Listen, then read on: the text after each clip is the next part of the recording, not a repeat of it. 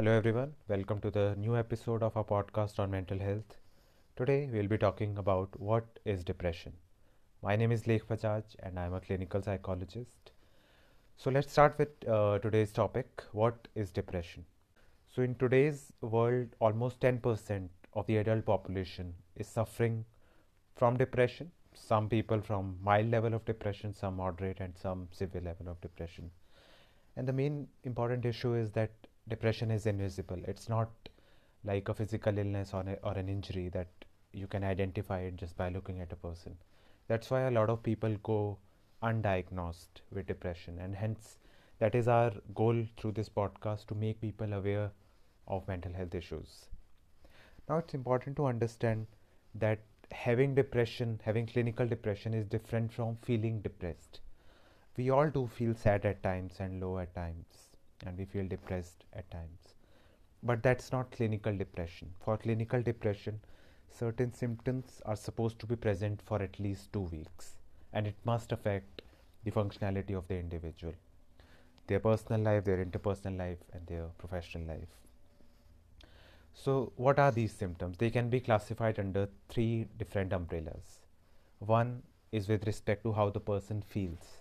So, a depressed person can feel sad, angry, guilty, and hopeless. These are classical feelings that a depressed person can have for a sustained period of time. The second umbrella is of behavioral symptoms, which can include social withdrawal. The person withdraws from their friends or family members. Second is lack of energy. The person feels very lethargic and feels that they have no energy to do their daily task. They can be low on motivation to do anything, even pleasurable activities. Next is poor concentration. And next is their sleep will be disturbed. And again, sleep, they might sleep more than usual or they might sleep less than usual. Both are present in symptoms of depression, or both can be present. Next, with respect to appetite, similar to sleep, they might eat more than usual or they might eat less than usual. The next umbrella is of thoughts, where the person, uh, their thoughts with respect to their own self-esteem would be negative. They might have suicidal thoughts, and they will lose interest in daily activities they used to enjoy. And this symptom is called anhedonia. So, some of these symptoms, if they are present for more than 2 weeks, and it affects the functionality of the person, their functionality in their personal and professional life, this person can be diagnosed with depression. But it's important that the diagnosis is only given by a mental health professional. Self diagnosis is never recommended. Now, again, another point which we need to keep in mind is that depression is cyclical in nature. What do I mean by that?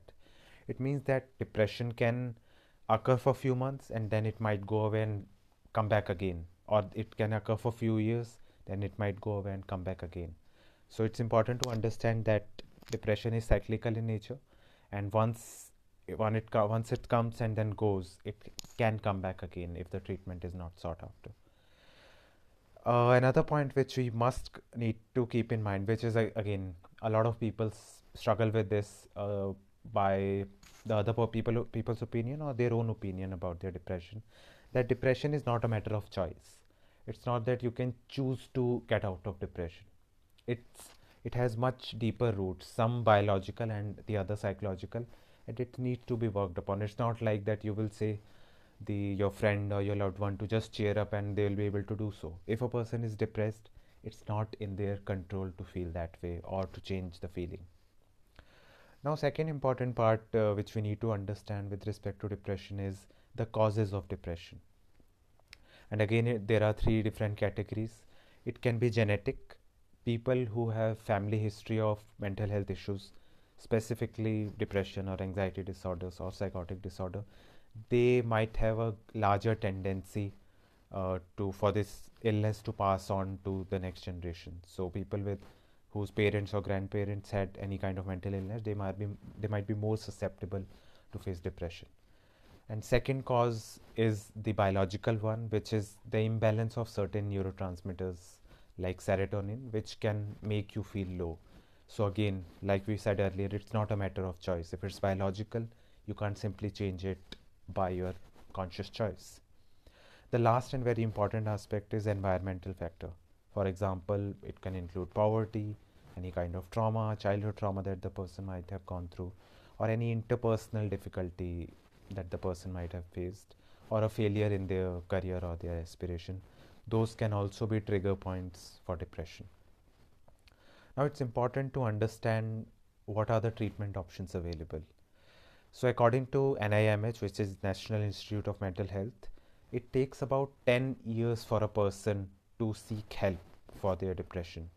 So, now you can imagine how long people suffer through depression before they are able to understand and seek the required professional help.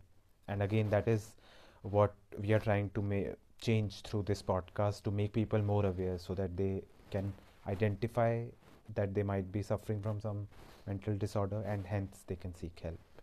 So, coming back to treatment, there are two main modes of treatment. One is psychotherapy, which includes talk therapy with a trained licensed clinical psychologist, and the other path is medication, where a psychiatrist recommends certain medication to treat depression. So ideally both should go hand in hand, but only psychotherapy can also help treat depression, especially if it's mild or moderate depression. So now with this information, we talked about symptoms of depression, causes of depression, treatment for depression. So if you can identify some of these symptoms in yourself or in any of your loved one, we strongly recommend you to seek professional help and further share this information with other people so that we can reduce the stigma and we can talk more about mental health and mental health disorders. So yeah, that's it for this episode. Feel free to reach out to us if you want to ask anything or share anything. Feel free to reach out to us. Have a nice day. Take care.